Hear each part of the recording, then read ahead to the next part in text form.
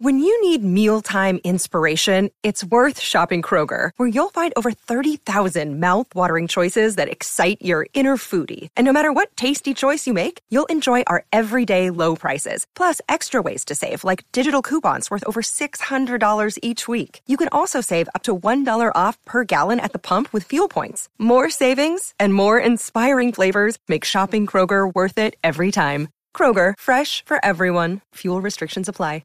Judy was boring. Hello. Then Judy discovered ChumbaCasino.com. It's my little escape. Now Judy's the life of the party. Oh, baby, mama's bringing home the bacon. Whoa, take it easy, Judy. The Chumba life is for everybody. So go to ChumbaCasino.com and play over 100 casino-style games. Join today and play for free for your chance to redeem some serious prizes. ChumbaCasino.com. No purchase necessary. Void where prohibited by law. 18 plus terms and conditions apply. See website for details. This podcast is sponsored by Ramp. Are you the decision maker in your company? Consider this. For the first time in decades, there's a better option for a corporate card and spend management platform. Meet Ramp, the only corporate card and spend management system designed to help you spend less money so you can make more. Most corporate credit cards offer points as incentives, but those points amount to less than their worth in real cash value. Ramp's business cards offer you cash back, real money in your pocket. Plus, you control who spends what with each vendor. And Ramp's software collects and verifies receipts automatically, which means you'll stop wasteful spending and close your books in hours instead of days. Businesses that use Ramp add up to 5% to their bottom line the first year. If you're a decision maker, adding Ramp could be one of the best decisions you've ever made. And now get $250 when you join Ramp for free. Just go to ramp.com/easy. Ramp.com/easy. RAMP.com/easy. Cards issued by Sutton Bank and Celtic Bank, members of FDIC. Terms and conditions apply. It is Ryan here, and I have a question for you. What do you do when you win? Like, are you a fist pumper, a woohooer, a hand clapper, a high fiver? I kind of like the high five, but if you want to hone in on those winning moves, check out Chumba Casino. At ChumbaCasino.com, choose from hundreds of social casino-style games for your chance to redeem serious cash prizes. There are new game releases weekly, plus free daily bonuses, so don't wait. Start having the most fun ever at ChumbaCasino.com. No purchase necessary. VGW. Void where prohibited by law. See terms and conditions. 18 plus. Here we go! There's only 4 words. This is Something Something Broncos. This one's for Pat! Let's go! Can I get some smelling stuff? There's only one person that carries the ball right here. Yeah. Tim Tebow back in the system. Good. Third. Oh, my God. Denver's got a touchdown. Picked off by the Broncos. Picked off by the all-pro Justin Simmons. Here we hit and sack. Featuring Mile High Reports, Mike DeSico. And Jess Place. Let's go, son! Let's go! Welcome to Something Something Broncos. Oh, my God. Oh, my God. Hello and welcome. This is Something Something Broncos, and I am Jess Place. Joined as always by Mike DeSico. After free agency, after the draft, training camp, preseason football, Finally, the Broncos played in their first game of the season on Monday night. And crap! What happened, Mike? Everything is stupid, Jess. I hate the world. I hate the world. I hate everybody in it. I hate you, Jess. I hate you too. It's one of those things where, we lambasted Vic for 2-3 years with the clock management. And not even he did something this bad. I mean, the last thing I remember this bad was it John Fox against the Ravens, had 30 seconds and 2 timeouts, and Peyton Manning, and he took a knee to play it overtime. And I believe we lost that game, if I'm not mistaken. We did. And just the lack of aggression, lack of awareness. Russell Wilson picks up a 4th and 5, 65% of the time. And he's like, no, I'm going to take the field goal that's made 9% of the time with a kicker who has never come within 3 yards of that field goal and have him do that instead. I don't get it. How do you do that? You go out and you get Russell Wilson for that very moment. We spent a lot of money on him, right? A lot of money. And then you take the keys away from him right when he's about to pay off. And I mean, if he doesn't get it, that's fine. No one's going to be mad if you don't go for that 64-yard field goal. No one is going to be like, you should have gone for that, like, near world record. Like, well, what is Scotty Scotty Payne, Mile High Reports own, mentioned on Twitter, like, if they go for 4th and 5 and don't get it, is anybody going, we should have kicked the 64-yard field goal? That was a terrible choice not to kick the 64-yard field goal. No, nobody is saying that. Nobody says that. It's just one of those decisions that is just seems so like blatantly obvious that I still can't grasp that he made it. You know how disastrous it was. The Broncos, for the only team since 1991 to fumble twice on the 1-yard line, let alone on consecutive drives. One of Bronco Twitter's favorite whipping boys, Melvin Gordon, fumbled at the 1-yard line, and nobody cares. Nobody's talking about it because this decision was so bad, it overwhelmed that historic ineptitude. And Russell Wilson played fine enough to win for his first game as a Bronco, first game since last year. He did fine. He had 340 yards passing, and 345 sounds like too much there, Nathaniel, Nate. I want to call him bad names, but I don't know how much we're allowed to swear on this podcast. But if the next person who gives me a good explanation for that call will be the first person who gives me a good explanation for that call. And I thought, I'm going to call him Nate, and I hope he hates being called Nate. Lambasted Cortland Sutton's false start that wiped away that touchdown. That's a bad decision. We can't have that. And I just want to be like, the arrogance of you to call it somebody else's bad decision, bad mistake was just too much. That was kind of a must-win game. It meant so much to the quarterback. It meant so much to Broncos country. It meant so much. And to have it be fumbled away, mismanaged in the way that it was.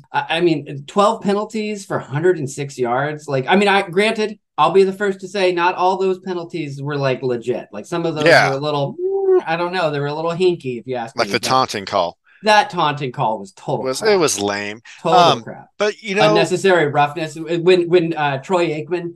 He's going for the head. I'm like, he's going for the head. Their helmet's never hatched. And it's like, well, it never hit his head, but we got to get that stuff out of the game. And it's like, but he did it right.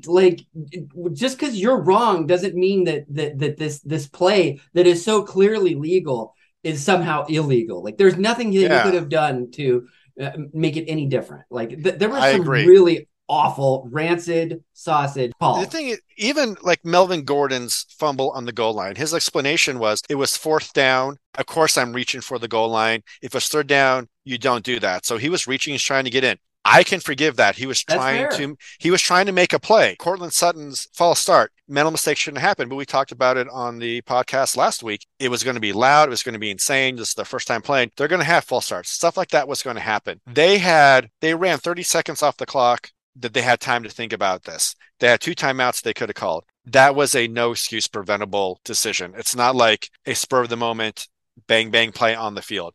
They had time and opportunity to do better. And this was Nathaniel Hackett's first moment as a head coach, and he threw up all over himself. That would be a shame if his defining moment came in the very first game, because every win is truly going to matter in this division. And to throw one away like that so callously, I don't know. We're looking at games week 17, and we need a win to get in. Having this W right here sure make a big difference. We had every reason to win that game. We had that game. We gave it away. We gave it away with fumbles and Graham Glasgow. What are you doing, buddy? The Javonte Williams fumble. He's already 3 yards into the backfield, and Javonte crashes right into the back of him because there's nowhere for him to go. He did really poorly. That fumble. I don't want to put it on one guy, but if I had to put it on one guy, it would not be Javonte Williams. It would be Graham Glasgow.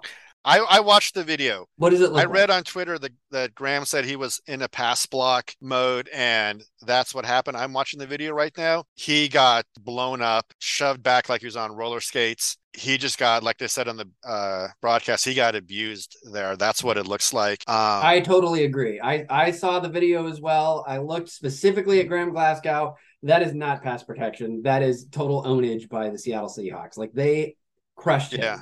It looked like his first steps were trying to go forward as if you would in a run block situation. And then he just got shoved back 3 yards like he was a child. And so I have to agree with Troy Aikman and Joe Buck. He got blown up. He got abused. And there's no face to be saved by lying.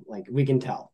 Yeah. And again, maybe he was still in the pass block scheme. I don't know, offensive line technique. I'm just telling you what I see on the video. And it looks like his first step was forward, and then he just got shoved back like a rag doll. Right into Javonte. Right into Javonte. It's not quite the butt fumble and Mark Sanchez, but Wasn't pretty either, though. It was not Devontae's fault. I also think that it was not Melvin Gordon's fault. He was trying to make a play. He was trying to get the ball into the end zone on the 4th down. I applaud the effort. It's unfortunate the fumble happened, but I have no fault there with the choices that Melvin Gordon made. What kills me is that if they had kicked the field goal instead of going for it on 4th down with Melvin Gordon, they wouldn't have had to kick a 64-yard field goal at the end. Like, they could have gone for it at the 2-yard line. Instead, they kicked a 64-yard field goal. Take the points. It was free points. Hindsight 2020. What were you saying in the moment? When I was watching the game, I agreed with the call at the time in the moment. In hindsight, losing by 2, you take points. What did you think in the moment? Were you like, yes, go for it, that's awesome? Or were you screaming at the TV to kick the field goal? I actually was all for the field goal. I was like, okay, we should get the points. It's free points. Like, and it's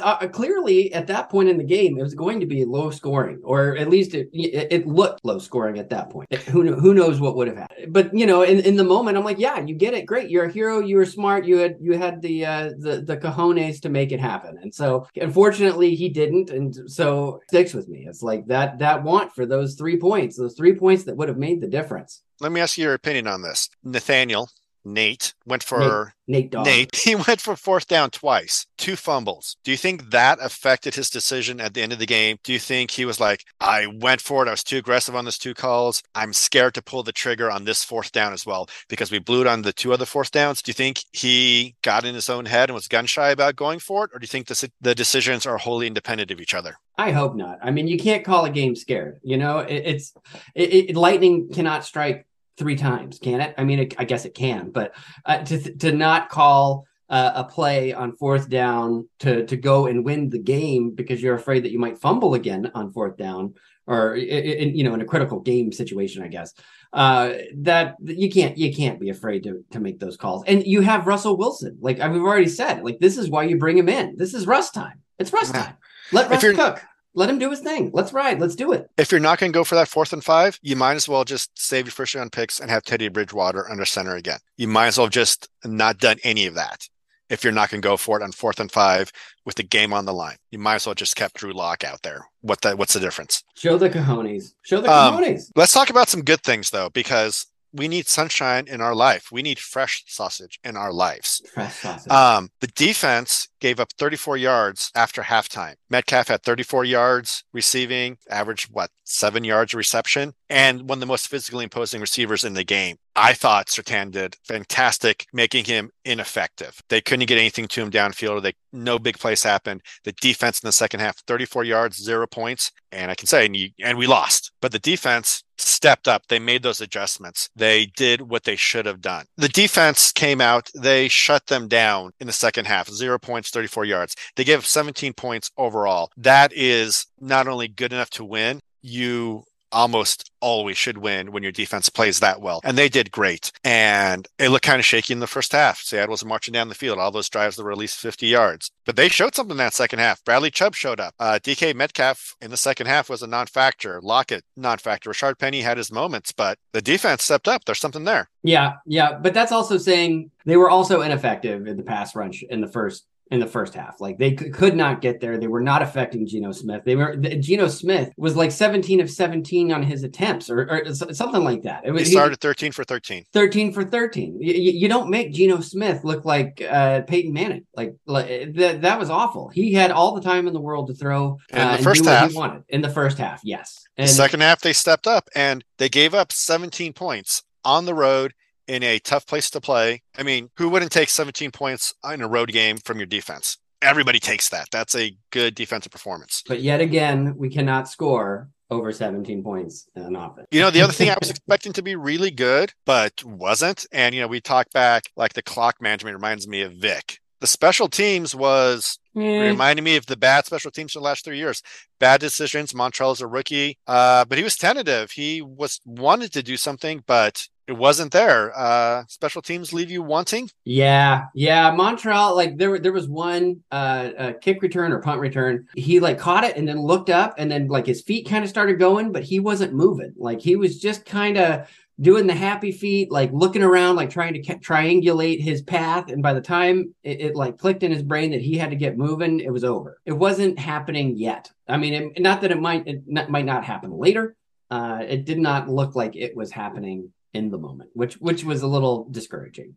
It was, and I think he's going to be good. You know, it wasn't his first game. He played 3 preseason games, and he looked really good. But it's the big lights. It's Monday Night Football. I give him a pass. Like, part of me wants to give Nate a pass because it was his first game as a head coach, too.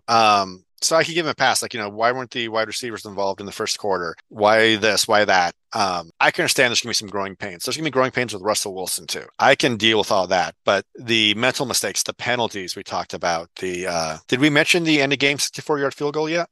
No. No, we haven't mentioned that yet.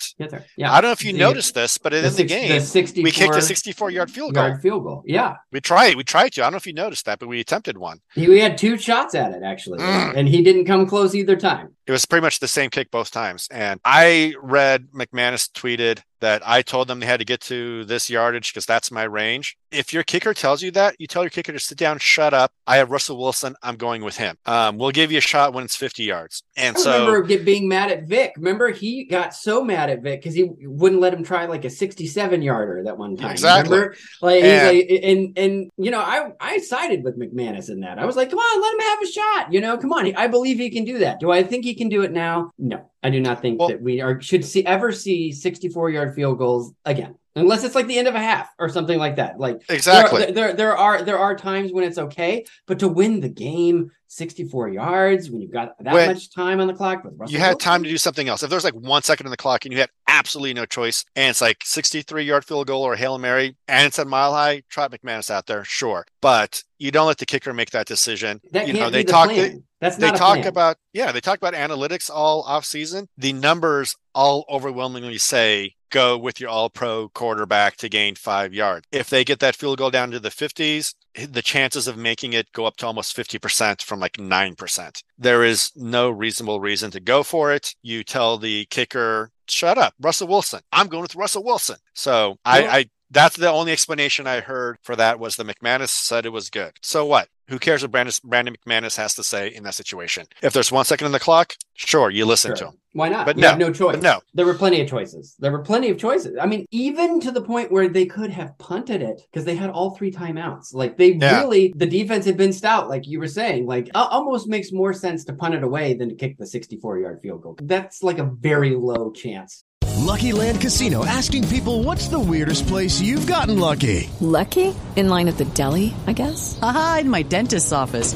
More than once, actually. Do I have to say? Yes, you do. In the car before my kids' PTA meeting. Really? Yes. Excuse me, what's the weirdest place you've gotten lucky? I never win and tell. Well, there you have it. You can get lucky anywhere, playing at LuckyLandSlots.com. Play for free right now. Are you feeling lucky? No purchase necessary. Void where prohibited by law. 18 plus. Terms and conditions apply. See website for details.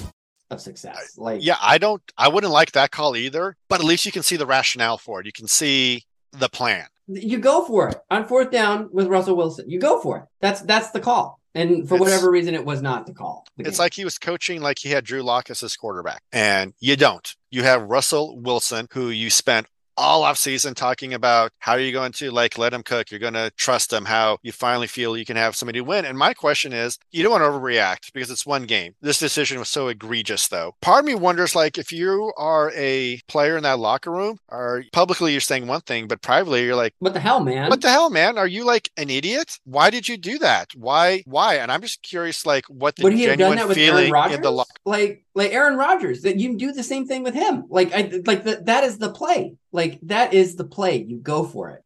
And honestly, if Drew Lock was your quarterback, you go for it. You still go for it. I'm just curious what the honest feeling on the locker room is. Did they feel like they were cheated out of a chance to win the game? Do they publicly go up to the podium and oh, yes, we are behind our coach and we're going to be good and blah, blah, blah. Well, and what do you think if you're Courtney Sutton and you get called out like that? Yeah. You're like, what the heck? Oh, I'm the problem. By Nate, who made one of the worst coaching decisions I can ever remember. And he's calling you out? Where do you get off, man? And Sutton had an amazing game. It was a terrible call. Everybody jumps off sides in Seattle. It's that loud. I hated it that he did it, but I get that it's something like that happens sometimes. It happens. You move on. How long is it going to stick with you, though? It depends. We win these next 3-4 games, you get over it. If we miss the playoffs by one game, never. But let me ask you this question. Have you forgiven Raheem Moore yet? We won a Super Bowl after that. Have you forgiven Raheem Moore? No, never. No.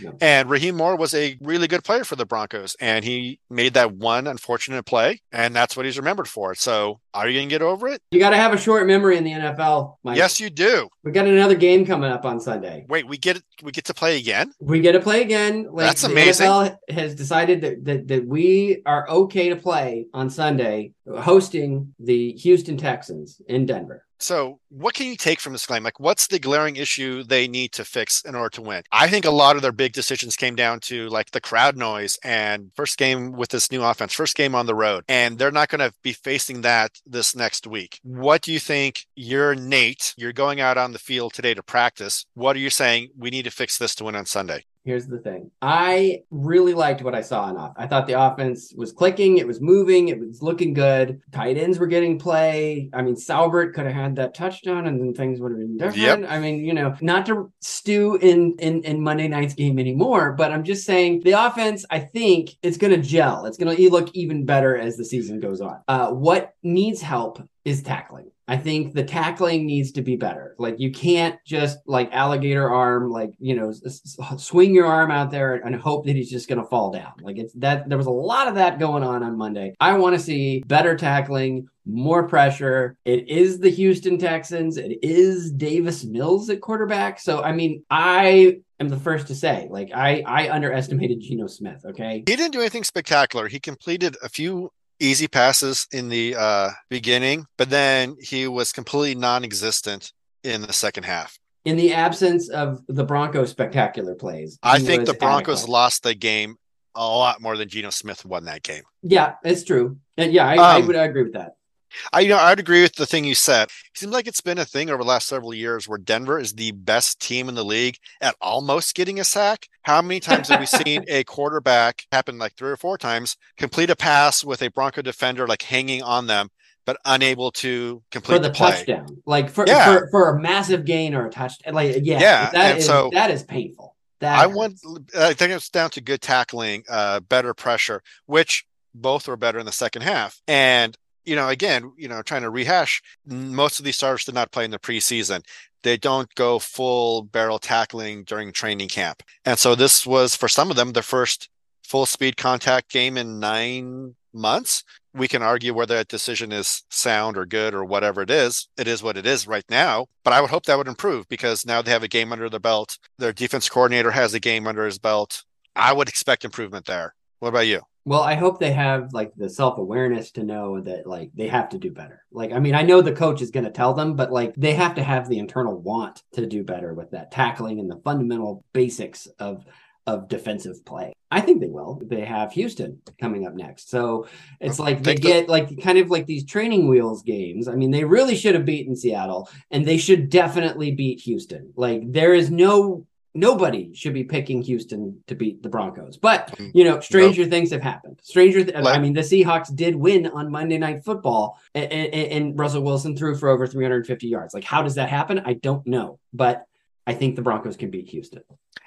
They can, and they should. And one thing, the narrative on Russell Wilson was also he never throws to tight ends. He used his tight ends exclusively in the first quarter. Albert O looked pretty decent. That's an entirely new dimension to the offense. If those tight ends produce like that, the wide receivers didn't really do much beyond Judy and Sutton, which probably directly attributable to the tight ends doing so well. And I think Pete Carroll also worked to take away the wide receivers. I think that was his goal. Like, because he had this perception that Russ couldn't use tight ends. Otherwise, Russ would have used tight ends. Just ask Jimmy Graham.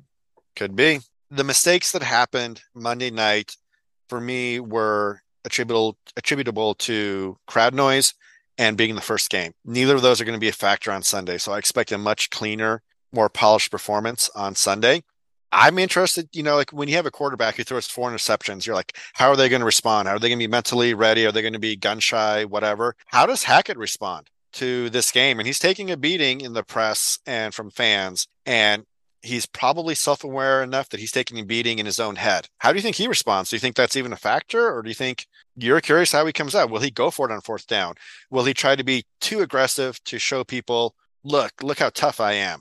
I think this loss probably hurt him pretty deeply because he knew how important it was to Russell Wilson. He knew how important it was to Broncos country. He knew how important it was to new ownership. He knew how important it was to avenge that terrible Super Bowl. Like there were so many storylines woven into this that there was a lot at play, and he blew it. Like, I mean, he blew it, and that sucks. And like, if there's any coach that the Broncos have had over the last few years, and I tweeted this at Mile High Report, I think Hackett is probably one of the few who is so self-aware that, you know, he will listen, he will hear that criticism, and he will internalize it and do something with it. I think that's a fair point. I have faith that this will be a net positive in the long run for Nathaniel Hackett. I don't think that it's not going to be like a Vitz situation where it's just like, you know, brush it off. Like these fools don't know what they're talking about. I think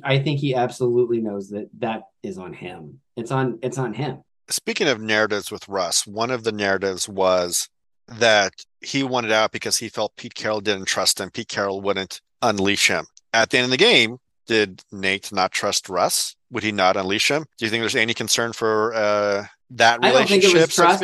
Or is that way too much overreacting for the first game? Which is probably true. Issue. I think it's him being close enough for a field goal, listening to the kicker, seeing the time on the clock, and just thinking we can just win it now. Let's just go and win it now. Well, he wasn't close enough for a field goal, and he was not thinking. Well, I'm trying to put myself in his shoes. Yeah, it doesn't make sense to me, but maybe that's what he to him at the time, and those are the choices he made, and now he has to live with them. Hopefully, he learns from them and doesn't just brush them off and repeat the same mistakes over and over and over. I agree. You know, if we had a rookie quarterback who made a game-changing interception or whatever, you'd rightfully be saying, what's his mentality going to be coming in the next game? Is he going to be too gun-shy? So it'll be interesting to see how that plays out with a rookie head coach. You know, is that going to affect how he calls the game? Is that going to affect what he does in this next situation he comes to where it's a fourth down, where it's a big gut decision? Will he trust his gut? And so it'll be interesting to see how that plays out. I think you're right that he's self-aware. He's going to be better, especially compared to the coaches we've had in the past. But it'll be interesting to see. It has to be better. We can't have a repeat of Monday night. To start off 0-2 against the Seattle Seahawks without Russell Wilson and the Houston Texans, that is a position that no one saw the Broncos being in, and it's not a position where they can really make any hay and have much success going forward into the season like we had all hoped. Like I don't want the season to already start swirling the toilet, in week 3. I agree, and one of the things we talked about in our preseason podcast was the games get really tough at the end of the schedule in December. And so you can't afford to throw away a win right now. And since we already threw one away, Sunday for week 2 is almost a must-win game for this team. Because if they start 0-2 against Seattle and Houston, I got to imagine their chances of making the playoffs dwindle to like single-digit percentages. Very low. If they drop their first 2, when they start playing Kansas City and the Chargers look pretty good, and Baltimore and the Rams, Sunday's must-win. It's must-win as far as I'm concerned. If you want to make the playoffs, you have to win this game without a doubt. And so how much are they going to win it by? What's your prediction? I think the offense had things figured out enough that I feel comfortable expecting they're going to score 27 to 30 points. I think the defense did really well the second half.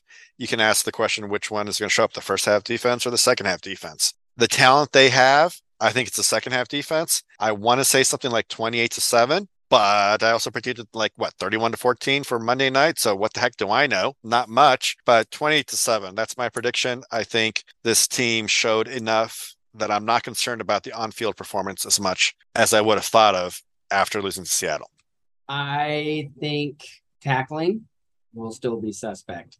I think Houston will get 2 touchdowns. I think it'll be 14 points for Houston.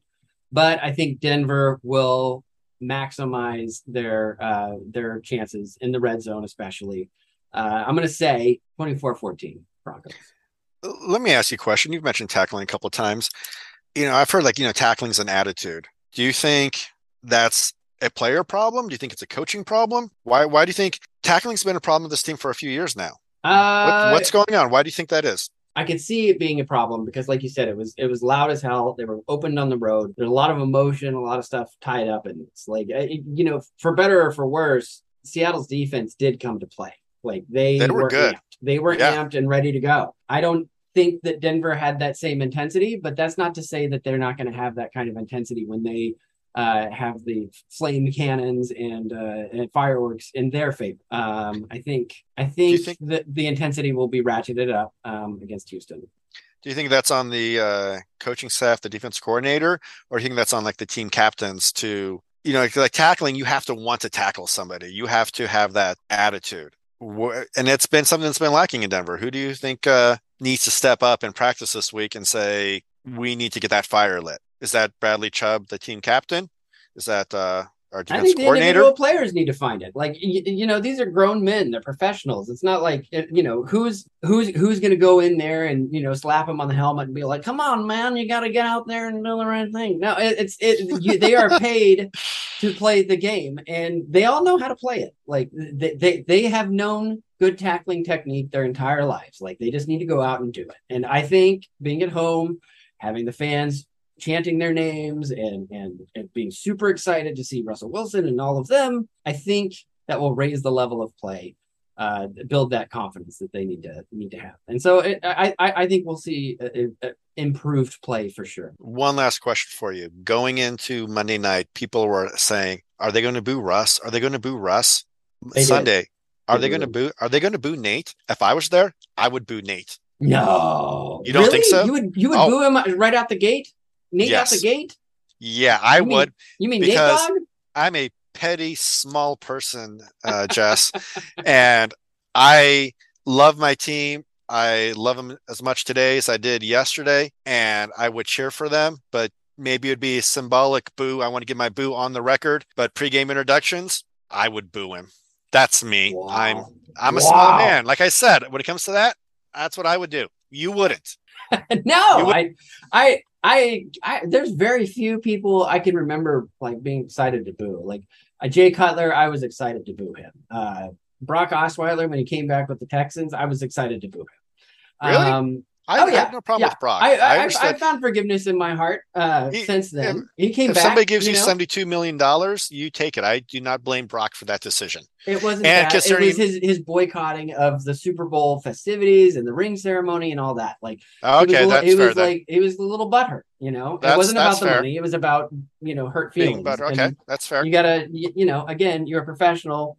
You just won the freaking Super Bowl. They couldn't have done it without you. You need to be there. Yeah. Like for better or for worse, you're part of that history forever. And so soak it in, enjoy it, like be a part of it. Don't sit it out and just be like a sourpuss. Maybe I'd be the only one booing Nate and people will be like, what are you doing? I'm like, because I'm still pissed about last week. That decision has bothered me enough that I would boo him on Sunday. Not the entire game, but during introductions, be like, hey, you're a terrible person. I'll give you a second chance. You're my coach. You're a terrible person. But you deserve to know that I'm angry at you for Monday night. No. He knows. I'm going to write him a strong podcast. He knows. He does. Yeah, this is must listen inside Dove Valley. I need to see change. I need him to understand my feelings. I need him to be better. This is the thing. With any coach, I always give them the benefit of the doubt, probably a lot longer than I should. You're a nicer person than I am. With Vic, I was like, you know what? Like he's working something here. The defense looks good. Let's keep it going. Like everyone's kind of down on him, but you know what? Like there really isn't. There wasn't enough there until there was enough there, and then when there's enough there, and then you just can't make excuses anymore. That's when it's time to start booing at the stadium. Like that's when I'm ready to cash in the chips. But it's been one game. He's a rookie head coach. He made a mistake. It was a big mistake. It wasn't even one game. It was the last minute of one game. It was the last minute of. He didn't do poorly. I thought the offensive game plan was good. I thought the play calls were reasonably sound. Honestly, for the first 59 minutes, I thought he did a great job. For his first game, I had few complaints. But, you know, petty person over here. All right, go ahead. Boo him now because he's listening.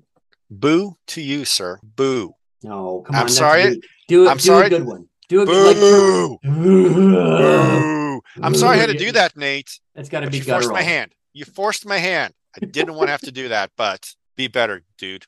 Be better. Well, that concludes yet another week of Something Broncos. Be sure to follow Mike on Twitter. Mike, what's your Twitter? It's at Mike DeSico. My Twitter is at Jezreel. And you know what's a good follow, Mike? At MHR Podcast, because that's where you find out when all new Mile High Report podcasts are dropping. Including Something Broncos. Broncos. Horse Tracks. Broncos Binge. Dublin to Denver. What a lineup. All of Ian St. Clair stuff. He's got all sorts of he's got odds and end zones and Broncos Blast. And Ian just has such a rich, velvety voice. It's true. Listen to him. It's amazing. Big fan of Ian. You know what else is fun is the at Mile High Report Twitter account. There's all sorts of breaking news and important information during the week. And then on Sunday, they give me the keys. And I am the one who brings you the childish banter and pithy comments and sarcastic assaults on Noah Fant this last weekend. I want the keys one day, and you'll be able to tell because there'll be a lot more F-bombs. A lot more swears. So many more swearing. If you see like an uptick in swearing, you knew they made a big mistake and let me do it. Now, it's important to remember that they gave me the keys to the Twitter account in 2019. So usually... during games, it's just me slipping into deep depression as the games go forward. And so I'm really excited at the prospect of not having that happen this year. Although Monday night, there was a lot of that. It was a lot of so much. I'm laying in bed. I'm still super angry, and I'm just going to take it out on the Mile High Report Twitter account. Let's all do better. Let's all do better. We'll turn the page together. Turn the page. Sunday, Houston Texans at Denver Broncos. It's going down at Mile High. Go Broncos. Go Broncos. Boo Nate. Boo.